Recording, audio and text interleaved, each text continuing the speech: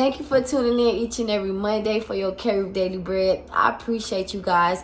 So today's Daily Bread is just about how you add value into your friendships, your business ships, relationships, whatever type of ship you in.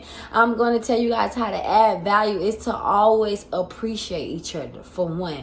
That's the biggest thing. The moment that we stop appreciating the small things people do, we start feeling like entitled, like, hey, that person's supposed to do that, or expecting it, like, I know they're going to do that. That's when you're going wrong, because nobody's mandated to do anything for you. If they're doing something, it's out of the kindness of their heart. Rather it's a repost, or rather it's purchasing a product from you, supporting your business, so that you add value back into each other by seeing what each other can do for, how can I help you, friend, or seeing how we can boost each other.